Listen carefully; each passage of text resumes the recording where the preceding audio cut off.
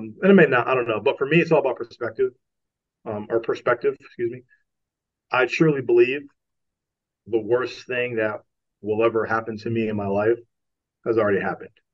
Mm. And if I can get through that, I can get through anything, so, and yes, do I still have moments? I mean, we all do for sure, but my moments are few and far in between, because, you know, I've already experienced what I believe to be the worst thing that's ever going to happen to me. And so it's like, well, this bad meeting or this loss or whatever, this bad loss in this game or whatever it may be, like at the end of the day, that's really, it's not that big of a deal.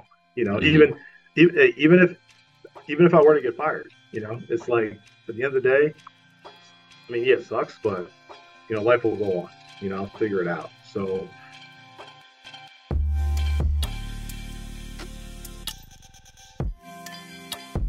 Welcome to the Find the Gap podcast, where we're going to focus on the health and well-being of the support personnel and practitioners within high-performance sport.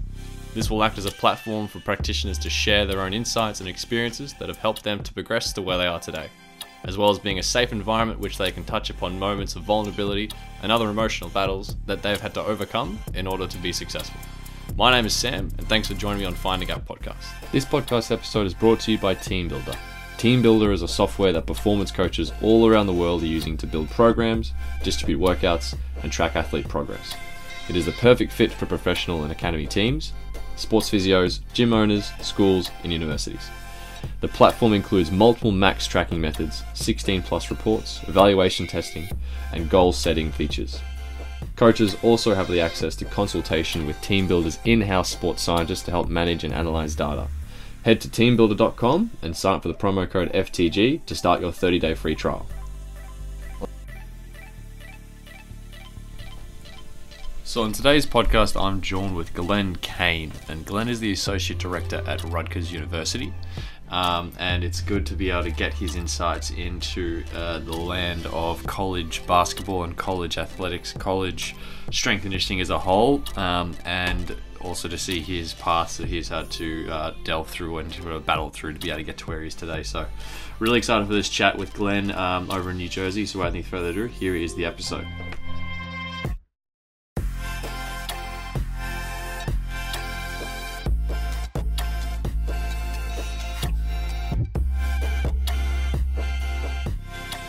perfect. Yeah, that works. Cool. All right. Welcome to the next episode of the Find the Gap podcast. Today I've got Glenn on the other end from the United States of America. What's going on, Glenn? Hey, how's it going?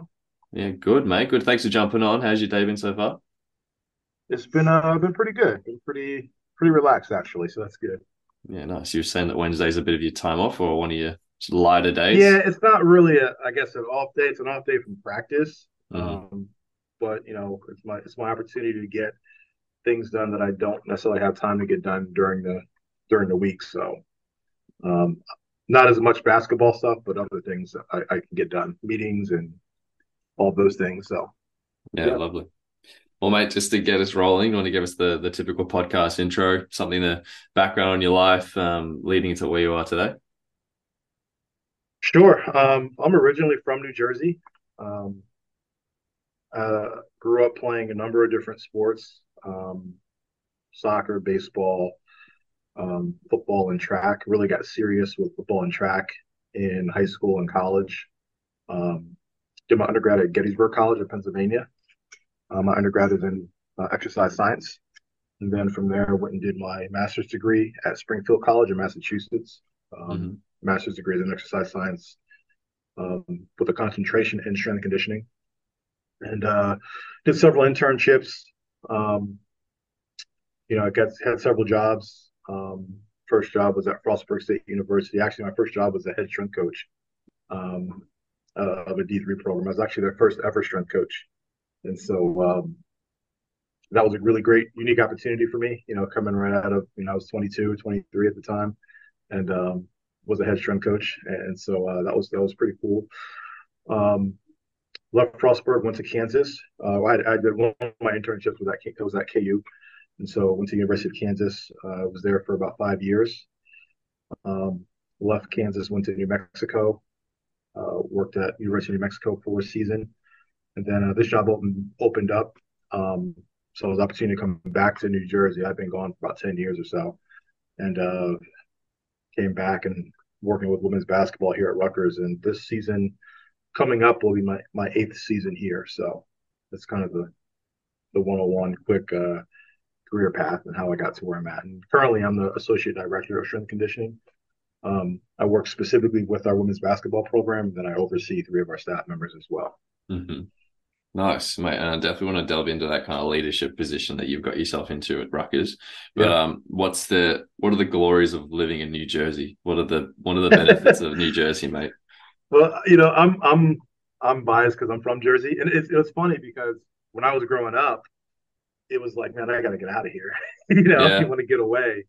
And then I did. I went away, and I was like I said, I was gone for about 10 years, and then right around I'd say year 8 or 9, it was kind of like, I kind of miss Jersey. I yeah. kind of wanted if the opportunity ever arose to come back, and it just happened to it did at that at around that time, and it was great to be back. What I love about New Jersey, one, so New Jersey is a super densely one of the most densely populated states. Um, it's kind of sandwiched between two major areas. So we've got New York City to the north of us, and then Philadelphia to the south of us. So there's a lot of people who um, commute to and from. So they work in New York, they work in Philly, but they're going to live in New Jersey, just because it's super expensive up the closer you get to New York City. So it's a little bit cheaper to live in New Jersey than commute. Mm-hmm. And then same thing, people who don't want to be right in Philadelphia, can live in New Jersey, live in South Jersey, and then commute to Philly. So you've got those two major cities between us. And then also, I like Jersey because there's a little bit of everything. North Jersey is you know, we always say they want to be like New Yorkers, and then South Jersey is much more country farms. That's the Garden State is New Jersey's state nickname, and Mm-hmm. that's really South Jersey. Like when you go in South Jersey, you see all that, and we get four distinct seasons, which I like. We have a summer, we have a spring, we have a fall, we have a winter. Not unlike when I was in New Mexico, we didn't really have a winter, and the summer is super long. So I like that. Mm-hmm. Yeah, and it's small enough. It's small enough, but large enough. You can be anywhere in the state Mm-hmm. within 2 or 3 hours. So it's not like when I was in Kansas, it takes 6 hours to drive across the state. Jeez. So yeah, That's so crazy. Like, where I'm used to, you drive 6 hours, you'll be in a different state. Yeah, yeah. Like, or sometimes in a different country if you're in Europe, but yeah. insane, mate. What with your interest in basketball, like, did you always see yourself being involved in college basketball, or is this just something you kind of fall into? No, not at all. Because I actually never played basketball. Not organized basketball. I know we play at a recess and stuff in grade school, but no, that was never my goal. My goal was never, the stereotypical goal in the states with young strength coaches is they want to be in the NFL, and that was never my goal either. My goal has always been to, um, if I do the very best that I can in the situation I'm in, that will lead me to where I need to be or where I'm supposed to be next. Mm, And that's kind of been my philosophy. So I never really set out to be I'm kind of known as a basketball guy, so to speak. But that was never the goal at all. It just so happened that the places where I had opportunities were very or high elite level basketball. I had an opportunity to intern at UConn with the women's team in 2009. At that point, they were in the midst of they hadn't lost a game in 3 years, I think, something like that. Um, had two future number one overall draft picks on their team. Obviously, Kansas, the Jayhawks, is a heavy basketball program. Had the opportunity to work there. And then coming back here to Rutgers, my previous coach, who just retired 2 years ago, Vivian Stringer, is the all-time. She's in the Hall of Fame. She's one of 6 coaches with 1,000 wins. mm, So super high-level basketball on both the men's and women's side, and it just kind of worked out that way. That was never really the goal, and mm, even to this day, yeah, I'm a basketball guy. so to speak. But I don't want to limit myself to that. I feel like I could work with a number of different sports. That's just kind of how my path is, where it's led me. But that wasn't by choice, if that makes sense. Yeah, I get you. I get you. And what would you say then is like what are you really passionate about then? As a person, as an individual, either be in your work or in your private life that have helped you get to where you are now. Um, it's a tough question. And because I think it does, it's evolved. Um, so I would say that's one thing I'm passionate about is just continuing to get better and continuing to evolve and not be stagnant, not be the same place that I was a year ago, 5 years Hmm. ago, 10 years ago. So that's one thing is just continuing to improve and continuing to learn and continuing to get better. Um, I'm also very passionate about helping um, these athletes, these young people, develop into productive citizens of society. Um, it some of the best phone calls I get or texts I get are from athletes, years after I've been their coach, and they're reaching back out to say thank you or to say, hey, now I get it. Hmm. Now I understand what you were talking about 10 years ago. Hmm. Um, so that um, yeah, just improvement. I Hmm. think just one of the things I set out early in my career was I want to change the way that people think about training. Hmm. Um, because you learn all the textbook stuff going in through schooling and all of that, but it's just like there's something missing, and I don't know what that is that's missing, but you know, and you can't learn it in the classroom, um, but it's just like this can't be it, like Hmm. there's got to be more to it.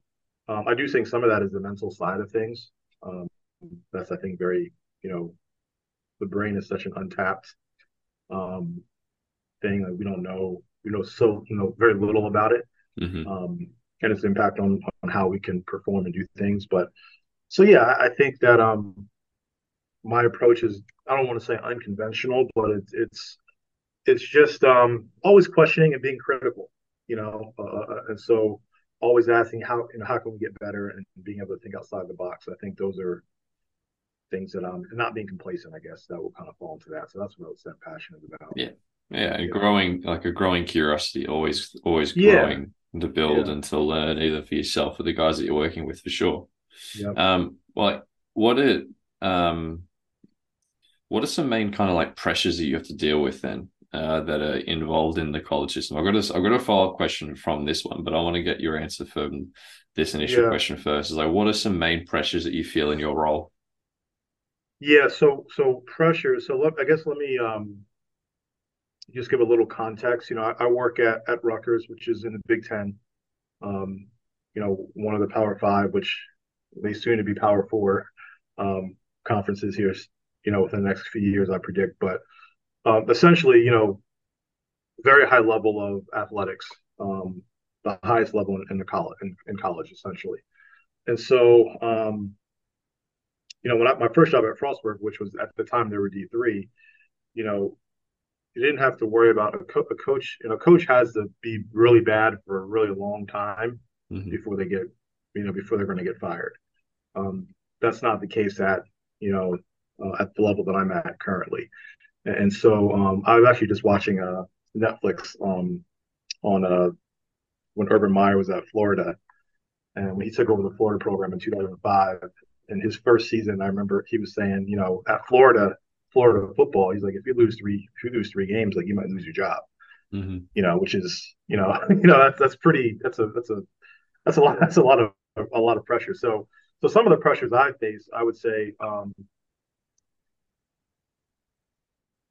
if if we're not successful on the court, like if we don't win games, um, coaches can get fired.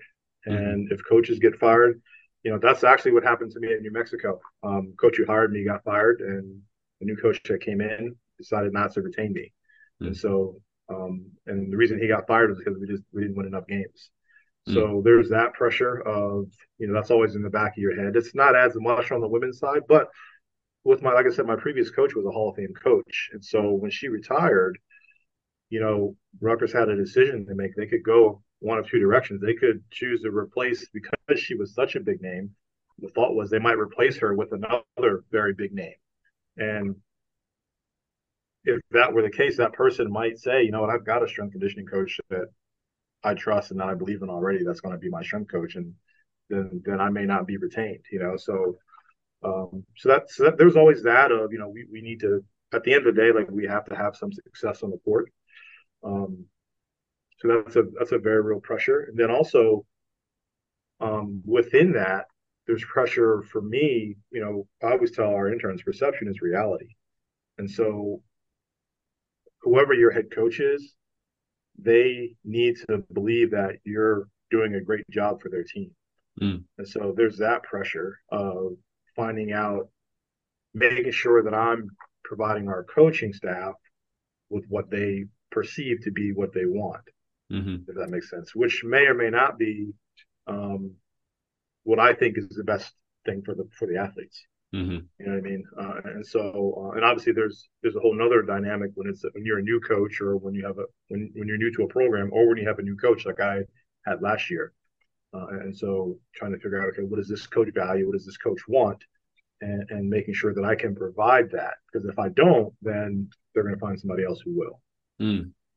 Like, So, it's describing such like a support role. Like, you're literally mhm. supporting the Oh head yeah, coach, yeah, yeah, to such a degree to, yep, sometimes put your own beliefs to the side, and to kind of accept that in a way that, but you're also the person that is so vulnerable at the same time, that'll lose their job if they lose their job. yep. Um, So to that point, when I first came to Rutgers, so the reason my job was open, my predecessor was let go by the previous staff. And there was not a good relationship between women's basketball and strength and conditioning at the time. mm, And that's why the job was open. And so, and whether or not they were good at their job was irrelevant. The perception from the coaching staff was that they weren't good at their job. And that's the key distinction. If they perceive that you're not good at your job, then you're not. Even mm, you could be great at what you do. And mm, so there's that. A lot of young coaches fall into that trap. They may be doing a great job from a programming standpoint and what they're implementing, but if their coach doesn't understand it, or their coach doesn't see that, then they're not doing a great job. mm, And their job could be at risk. So when I first came in, my number one priority was to repair that relationship. So what we did in the weight room was secondary. mm, My number one priority was, we got to get this relationship repaired, so that now I can, because at that point in time they were like, well, if we asked the previous person to do XYZ, they didn't do it. So mm, if they can't, if their mindset was, if you can't do it, then why would I listen to you? Anything you have to say, you can't even do what I asked you to do. mm, So I'll do it. And so the coaches were doing a lot of the conditioning and stuff at that point. mm, And so my job was to kind of repair that relationship, and to be able to start to slowly take back um, ownership of a lot of the things that the coaches had been doing, because they felt the person before me wasn't doing a good enough job. And again, whether they were not didn't really matter. It was just that was the perception. mm. So so yeah, it's that's the stuff they don't teach you in school. No, you know 100%. Every single Yeah, book or textbook won't teach you all the little life lessons you got to experience yeah, along the way. What were some like yeah. other little like ways that you kind of built or repaired those relationships? What are some other little like key um techniques you used? well, I number one, I would say it's and this is what I learned from my mentor at Kansas. You have to be able to sell yourself, and that's something that I'm naturally not good at that. And some people naturally are. Some people, I'm not one of them. So that's something that I have to be very deliberate and intentional about, Mm-hmm. is doing that, because it's not something that comes naturally or comes easy to me. So one, constant communication, celebrating every victory and making sure the coaches know it, providing visuals so they can see. Um, one of the best like slides I put together for that staff. I had a slide. and it was one of our interns doing a power clean, Mm-hmm. but it was broken down into like different sections. So like at the base of the lift, kind of halfway up at the top of the lift at the extension point, and then coming back down. But then I went through and I had our voice information person. She gave me access to all of our photos of our games, because I would just came to Rutgers, so I didn't really have access to anything. I didn't really know much, and I sifted through those photos and I found similar positions that look like um, the various positions of that clean, and then I put them underneath each one, Mm-hmm. and so the whole thing was, okay, what we're doing in the weight room is this is why we're doing it, because you get into this position. So like, for example, you think of triple extension in the clean, right? Um, well, when you look at the either going up for a rebound or even the initial tip, the initial jump ball, Mm-hmm. or so had a picture of our athlete going up for a jump ball, Mm-hmm. and it's literally the same. When you see it side by side, you're like, oh, like, okay, that's triple extension, and Mm-hmm. okay, so it's like, okay, now if we load that, guess what? When you unload it, you're going to be able to do it better when it's unloaded. So, Mm-hmm. but that one slide worked wonders for me with the coaching staff, because they could see it like, oh, okay, like that makes sense to me now. Mm-hmm. No one ever said, showed me how this relates to what we do on the court. Does Mm-hmm. that make sense? So yeah, providing visuals. I this is the advice I give. Um, you got if you need to think about, you explain it to a second grader, where a second grader can understand, Mm-hmm. and that's how I explain it to my coaching staff, Mm-hmm. and it's like they get it. If I try to talk to them like they're strength conditioning coaches, Mm-hmm. I get nowhere. Yeah. So lots of colors, lots of pictures, you know, um, big words, things like Mm-hmm. that, and not to say, and it's not that coaches, especially in the United States, they don't have a background in strength and conditioning. They don't Mm-hmm. know any of the stuff that I take for granted that most other professionals would know. And so it's Mm-hmm. not a knock on our coaches. They know basketball. They know Mm-hmm. basketball very well, but they don't know energy system development. They don't know, you know, human anatomy. They just Mm-hmm. don't. And so I've got to present it in a way where they can understand it. And so Mm-hmm. I had to learn how to essentially become a translator. How can I take this complex information and break it down and give it to them in a simple fashion? And so that was my mindset. Okay, if I'm going to explain this to my 7-year-old niece, I need her to be able to understand it. Mm-hmm. And that's the same approach I take when I give this information to our coaching staff. Mm-hmm. But you put your 7-year-old niece on that sideline. I don't think they'll be able to coach us better. Let's Yeah, be no, honest. No, exactly. yeah. Yeah, not But at all. Not at all. I know exactly what you're saying. It's the same. It's the same with athletes. It's the same with Yeah. the players, because they're not sports scientists or strength coaches. Mm-hmm. If you Yep. show them all the bells and whistles and the numbers behind everything, sometimes you'll lose them. You do have Yeah. some like anomalies who are out there who are just like Yeah. so interested in that. Yep. But if Yep. you Yep. just want to show off what you know, you'll get nowhere. Mm-hmm. Yeah. Yeah. Yeah. I think it's good to do that every now and again, Mm. but not that can't be your main method of communication with them for sure. No, no, no, 100%. Well, mate, going back to your to the previous question I asked about your pressures and your role, Yeah. do you find that because it's a college system and it is one of the top five, top soon to be top four, um, uh, conferences, you're still not like they're full time athletes, but they're also students and they're also trying to Mm-hmm. build their lives as a in the academic world at the same time. Like, do you feel any kind of extra pressure on that side of things as well? Like, you have to better them as players, but also like they've got to focus in their lives outside of sport as well. Do you feel any kind of responsibility in that when you're trying to build them into better players? Well, I do, because that's who I am as a person, Mm-hmm. and I don't think of it as pressure. I think of it as, for me, like I tell our kid, my athletes, so the athletes I work with, you should learn something every day, Mm-hmm. and so did you get just 1% better today, right? You can Mm-hmm. do that, right? You can be 1% better than you were yesterday, and that's so. And some of that is just our natural day is giving them these opportunities or teaching these opportunities for how this is going to translate later in life, right? So like Mm-hmm. a very simple thing, right? You have to show up on time, right? You can't be late to the weight room. There's a consequence if you're late. Well, it's no different than when you go out to the real world, you get a job, right? You can't Mm-hmm. show up late to your job. I mean, you can, but there's a consequence for that. And if you do it enough times, that consequence is you're probably not going to have a job anymore, Mm-hmm. And so trying to help them connect those dots. But again, I don't feel that as pressure. I feel that's more of just who I am as a person anyway. Um, Mm-hmm. Now, I will say one of the things that has shifted this a little bit is this whole, the recent changes in the rules at the Division One level in terms of the ability for athletes to transfer now, specific within basketball and football, and then also the introduction of the NIL, name, Mm-hmm. image, and likeness, where they can now make money.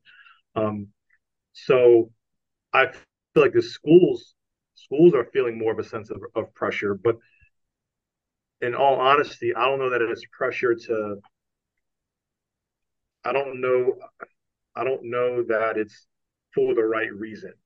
It's for Mm-hmm. the reason of so that we can now compete with other schools by saying we have a person dedicated to helping you build your brand, Mm-hmm. right? And at the end of the day, the athlete's going to benefit from that because they're learning skills now. They're learning about financial skills now because like with this NIL, like they have to report that as income, so they get taxed on it, right?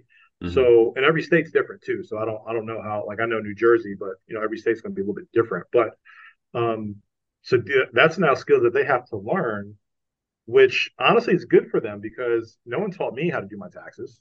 Mm-hmm. I had to kind of learn that on my own. So 100%. um, but at the same time, I also know it's because the other schools are doing it in our conference, so we have to now do it so that we can compete for those same recruits. Because well, hey, you can go to Ohio State or go to this school or go to that school, and they have a person who's dedicated for building my brand. Well, why don't you have that here? Mm-hmm. Well, I'm going to go there instead of go here. You know what I mean? So it's an arms race still, and it probably always will be.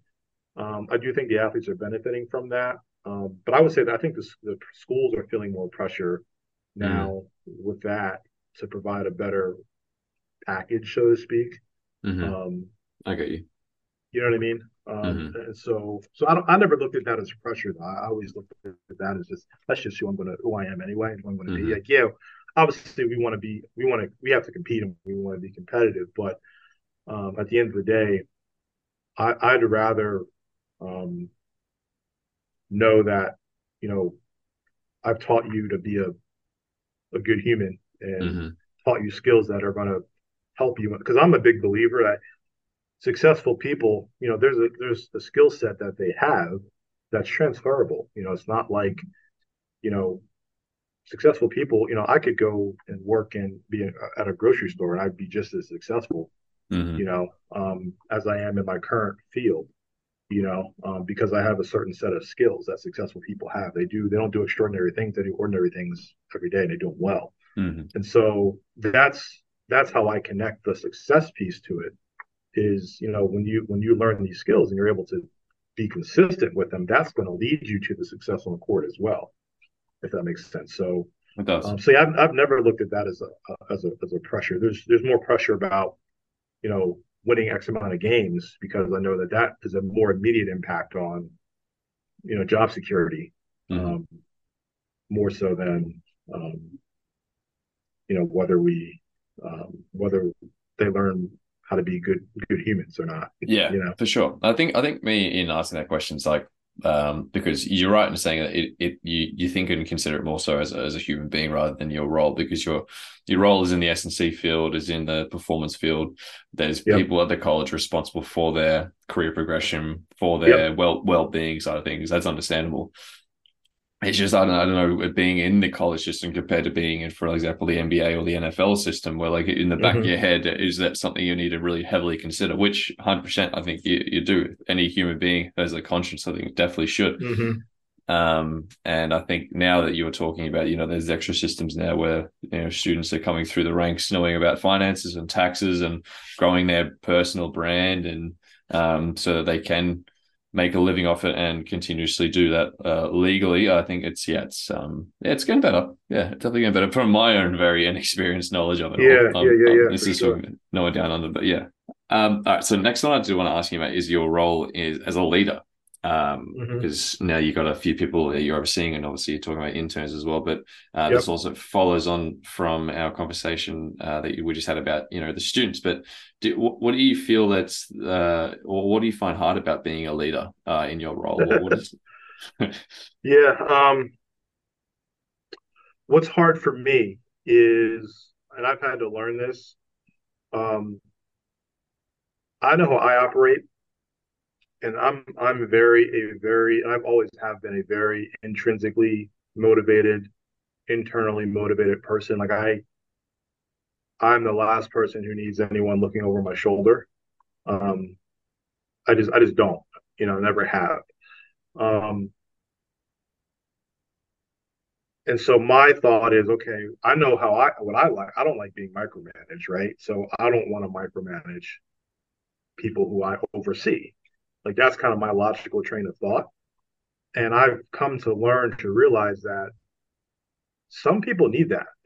Mhm. And that's really hard for me to do that for those, and not everyone needs it. Some people don't, but some people do need more explicit direction, um, to be for me to check up on them at regular intervals. Like some people do need that. I've learned that, and so that's probably been the hardest thing for me is to um, because I know I don't function well like that. Like Mhm. I hate that, and so being able to find out what each person needs and how they're going to um, best be productive, and then being able to try to create or facilitate an environment to help them be productive, and whether that's letting them go on their own and let them do their own thing and just check in at regular intervals, or being more on top of them. Hey, how's this project going? You know, um, multiple times a week, as opposed to someone else might be once a month or so. So that's been, I think, the hardest thing for me is to be able to adapt my managerial style, if you will, to the different people I'm working with based on what they need. Mhm. Do you ever feel that like because you're always face to face with the athletes and the students, but also your team members, and to be an effective leader, you've got to be that person that like people get energy off. If you're having a really really shitty day for whatever reason, Mm-hmm. how do you maintain that energy and how do you maintain that kind of leadership style? If your wife or your partner or you've had a bad interaction getting a coffee or something in the morning. Uh, Yeah. how do you maintain that? How do you compartmentalize that feeling of having a Well, shitty day? and this is, take it for what it's worth. It may sound bad, but and it may not. I don't know. But for me, it's all about perspective, or perspective. Excuse me. I truly believe the worst thing that will ever happen to me in my life has already happened, Mm, and if I can get through that, I can get through anything. So and yes, do I still have moments? I mean, we all do for sure, but my moments are few and far in between, because you know I've already experienced what I believe to be the worst thing that's ever going to happen to me, and so it's like, well, this bad meeting or this loss or whatever, this bad loss in this game or whatever it may be, like at the end of the day, that's really it's not that big of a deal, hmm even if I were to get fired, it's like at the end of the day, I mean, yeah, it sucks, but life will go on. I'll figure it out. So just having that perspective for me is is one of the things that helps me stay grounded, and regardless of maybe I had a ton of traffic on my way in, and I'm late because I had to sit in traffic for an hour, and obviously that would upset anybody. But at the end of the day, like I don't let that affect my whole. I don't let that affect the rest of my day. Hmm. You know. Now again, have there been moments in my life where it's gotten to me for sure. I'm also a person who tends to keep things in bottled up, and so if something happens to me today, I won't necessarily react to it today. It's things will then build over time, and that's where I may have one of those moments at some point later on down the road. But in the moment, um, I don't really, I don't want to say I don't have bad days, but like I always tell my athletes, I say, look, as soon as you guys walk in the gym, I know right away who's having a bad day and who I need Hmm. to, I'm like, yep, this one, I'm gonna need to be on this one today. Hmm. But you guys can never tell if I'm having a bad day or not, Hmm. and so yeah, I try, I tend to be pretty consistent, um, with my demeanor and my mood, for better or for worse. Regardless. And again, like I said, there are moments, but it's not, one of the things, if you would ask anybody who knows me, they would say like I'm pretty solid, pretty steady, pretty Hmm. consistent. So, but for me, that's from perspective.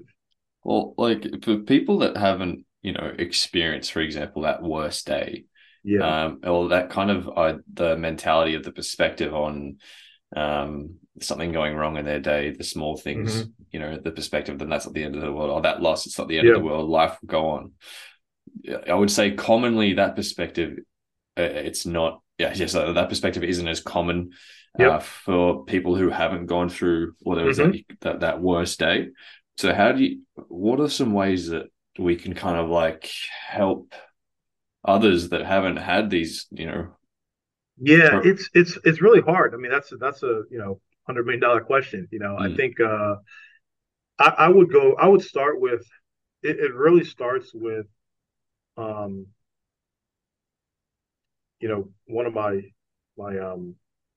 idols is Bruce Lee, and one of his sayings was that the only help is self help, right? And the way I interpret that is like you have to know who you are, and the reason I say that is because everybody's different, you know, and what works for one person may not work for the next person, mm, and so that's why it's so hard because actually I was just talking to our academic advisor today about one of our players who's like so overwhelmed right now with her academics, right? And in my mind, I'm like, I mean, her life isn't that hard. I mean, she's got, mm, her classes are handpicked for her, to make sure that she's got her lighter load now, so that way it doesn't, it's a little bit easier for her during the season.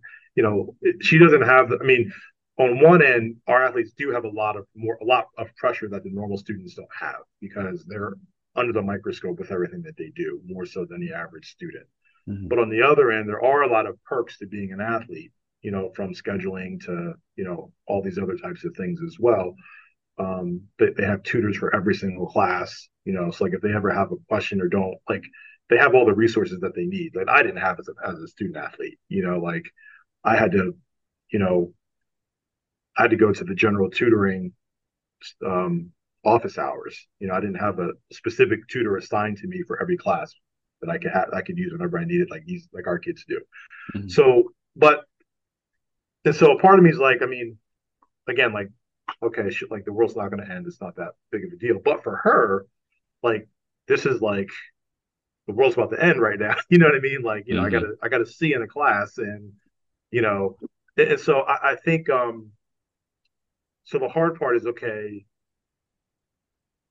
like me knowing this athlete, she probably needs, um she needs she needs encouragement. She needs, someone to be there to listen, not to non-judgmental, you know. But that's just for me getting to know her. mm, She probably needs to take a day and go out to the beach with her family, you know. But for someone else, that may not be the solution for them. You know what I mm, mean? So I think, so that's why I say it starts with knowing yourself, and okay, what are the things that I need to do or that are going to help put me in a better, mind space, if you will, or mental space. Whether that's spending time with family, whether that's spending time alone, like those are, I think, questions only you can answer. Mhm. And so I think, my approach would be kind of walking them through that. Okay, what do you do when you're like, what makes you happy? Yeah. Let's start with that, right? And so, um, and then trying to give them some perspective. And a lot of times that's where I can draw upon their trainings. Like, for example, one of the things I teach all of our players to do is juggle, right? So 90% of them, 95% of them, when they come in, they cannot, they have no idea what they're doing, right? They can't. Every now and again, I'll get one kid who can come in who actually knows how to juggle, but most of them can't. And so, I mean, it is like the most frustrating thing for them that they can't get it, because they're used to being able just to pick something up and do it really, really easily. They're good athletes, and so a lot of times I'll draw on, and the reason I do that isn't necessarily for like the hand-eye coordination. It's to teach them this is the process. This is what learning looks like, Mhm. right? And you're going to fail, and you're going to fail, you're going to fail, you're going to fail, you're going to fail over and over and over again, and then all of a sudden you're going to get it, right? Or you're going to see some progress, right? And so I would say, remember when you told me you would never be able to juggle, hey, when you were a freshman, and now you can do it easily, like so like in that moment you were so sure that you were never going to be like you were so upset every time we had to do this. You saw us in the workout because you couldn't do it, Mhm. and now it's easy for you, and so just trying to make, and it could be anything in the weight room, but that's just something I use because it's a skill Mhm. that they learn over time, right? And most of them are pretty bad at it when they first arrive. So um, so that's making connections between their training and you know what they're going through.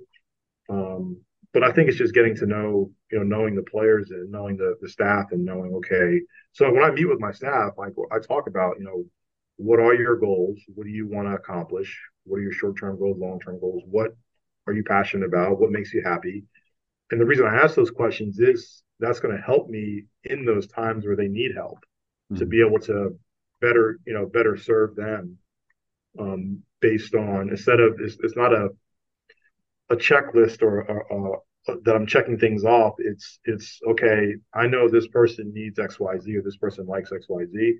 Let me start with that approach versus this person is more of a loner, doesn't like being around people as much. So you know suggesting happy hour for them probably isn't the best thing. Mhm. So yeah, that would be my approach. That's more of a process driven. I don't have a specific answer, Mhm. but that's how I would approach it. Yeah, no, makes sense. Makes sense. And from your experiences and through your life experiences, do you feel like you've understood your own limits in how you push yourself in whatever way in your capacity at work as much as you can, knowing that you've experienced whatever life events you have experienced, that you're going to accept things, whether it be at work or whether it be things that come out that are really out of left field and throw you off your day. But like, what have you got that acceptance of your own limits? I would say yes and no. I definitely think one thing. There's so much, like you'll never, like, I've accepted the fact, right, that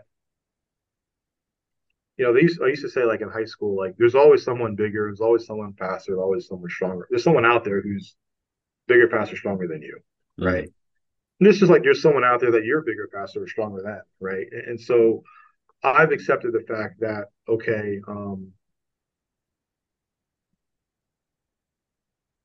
I'm not going to live long enough to learn everything that there is to learn, right? Like if I just studied all day every day until the day I died, I still wouldn't learn everything in the universe, right? And Mm-hmm. so again, perspective, right? So um, there are things that I don't know that I may never know. Like there's always someone out there who has more knowledge base than I do, who's smarter than me, right? So I don't know everything. Like I don't have all the answers, right? I have a level of experience that I bring, um, but also there are times it's okay to say I don't know. Like I don't know the answer. Like I don't have to be right. I like to be right, but I don't have to be right. I'm not always going to be right, So I think from that standpoint, like now that doesn't mean I just throw in a towel and say I'm not going to continue to get better and continue to evolve. Yeah, I am. I want to be the best version of myself that I can be in all aspects. But at the same time, I also have to understand that I'm never going to be all knowing, omnipotent, you Mm-hmm. know. And so there's that balance. Um,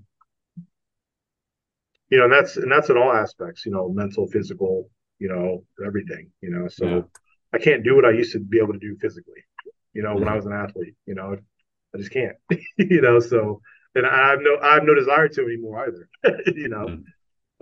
but it doesn't mean I'm going to just throw in a towel and not do anything. Mm-hmm. Yeah, no, that's I think we all follow that one day where we accept we're not all the athletes and we've got to put that to the side for now. Yeah, yeah, yeah. Mate, I am conscious of your time. I don't want to take the rest of your afternoon up, but I do ask this question to most guys that I like to get through in the podcast. Yep. Can you think of some three major things? And these can be as broad as you want. It could be books, podcasts, Hmm. people, courses, mentors, whatever you think. Hmm. The three things that have had a major impact on your life to date and helped you to get where you are. Yeah, the first thing that comes to mind is people. My mother, for sure, is my biggest influence, um, without a doubt. So that's by far and far number one. Um, my my experiences, just the people I've worked with and learned from throughout my career. There's too many to name, but all of them. Andrea Hootie has been a big mentor for me. She's probably been the biggest influence on me professionally. Um, but there's countless others, that I've worked with, um, whether it was I interned for them or I worked with alongside of them. Um, I feel like we can learn. There's something to be learned from everybody, that you meet. So people are probably, I would say, the biggest thing. Now, if I had to think of, there are some books that come to mind. First Things First by Stephen Covey, is a really good one, and Mm-hmm. The Slight Edge by, I think, Jeff Olson, I think is his name, are two that, like, I would say I really really hit home with me, and changed the way that I think about my daily life. you know, and Mm-hmm. they're both very easy reads. Mm-hmm. So I would say those are the things that come to mind for sure. Um, First Things First is about just making sure your priorities are straight. Like you don't want to Mm-hmm. spend all this time climbing the ladder to success to get to the top and realize your ladder's against the wrong wall. You Mm-hmm. know, and then the slight edge is every day you're depositing or you're making a deposit or you're um, withdrawing from your account. Mm-hmm. And not any one day is going to make or break you, but if you make too many withdrawals, you're going to be bankrupt. you know, So, Yeah, I like but that. thinking about that from a life perspective, so at the Mm-hmm. end, it's okay to be negative today, but you need to be positive tomorrow. You need to be in the positive tomorrow. So Mm-hmm. Nice. That's by Jeff Olson, you said? I think Slide that's the Edge? name. I know Olson is the last name. I can't remember if the first name is Jeff or not, but Yeah, I'll have a look. I think Cool. that's it. Yeah. Well, mate, what's next for you then? Obviously you're heavy into training. But for you personally, what's next? What's coming up? It's a good question. Um, I think right now I'm in the mindset of, obviously I've got a new coach. This is their second year, and so right now I want to, we want to ride. I want to ride this and see how successful can we be.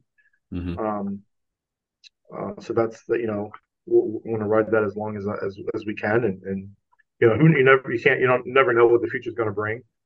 Um, I don't know that, I don't where I'm at now is, I don't want to be a basketball strength coach for the rest of my life. So at some point, I'm going to transition probably to something else. Mm-hmm. Now, whether that's administrative role, whether that's something completely different, similar, I don't know what that is yet. Um, but I just, the lifestyle, the life of a coach is very, very, demanding. Adaptable. So Demanding um, and adaptable.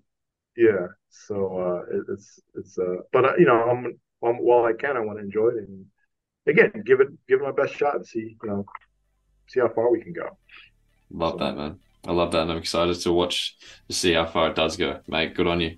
But in terms of the podcast, mate, we're all done. We've got what we need to get in. I've enjoyed this. I really have. To get your insight onto the life in a college system is unreal, and to get your insights and your experiences so far, I think a lot of people get a lot out of this, especially those that are going towards that college system, and also the guys who are just coming out of university themselves. So, mate, I appreciate your time. I really do. yeah, no, definitely, man, not a Cool. problem.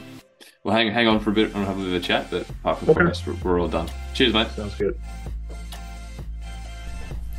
So thanks to Glenn for sparing the time to be able to have a chat with me over on the podcast and while he's over in New Jersey, America. It was really good to get his insight and his ideas along perspective, or his the way he talked about perspective in his role as a strength conditioning coach, and his perspective just in life in general. That no matter what we go through, we lose a job or we go through a bad day. In reality, it's not the biggest thing in the world. There's worse things going on. There's worse things having to overcome. So really good insights on how to really approach day-to-day living. So thank you very much, Glenn. Thank you to Stance for providing the music for this episode, and thank you to Team Builder for providing for being the sponsor for this episode. And thank you for listening in week in and week out. We've really got some good guests coming up in the next few weeks surrounding college football and here as well in the AFL and the women's sports section as well. So make sure you listen out, and I'll see you next episode.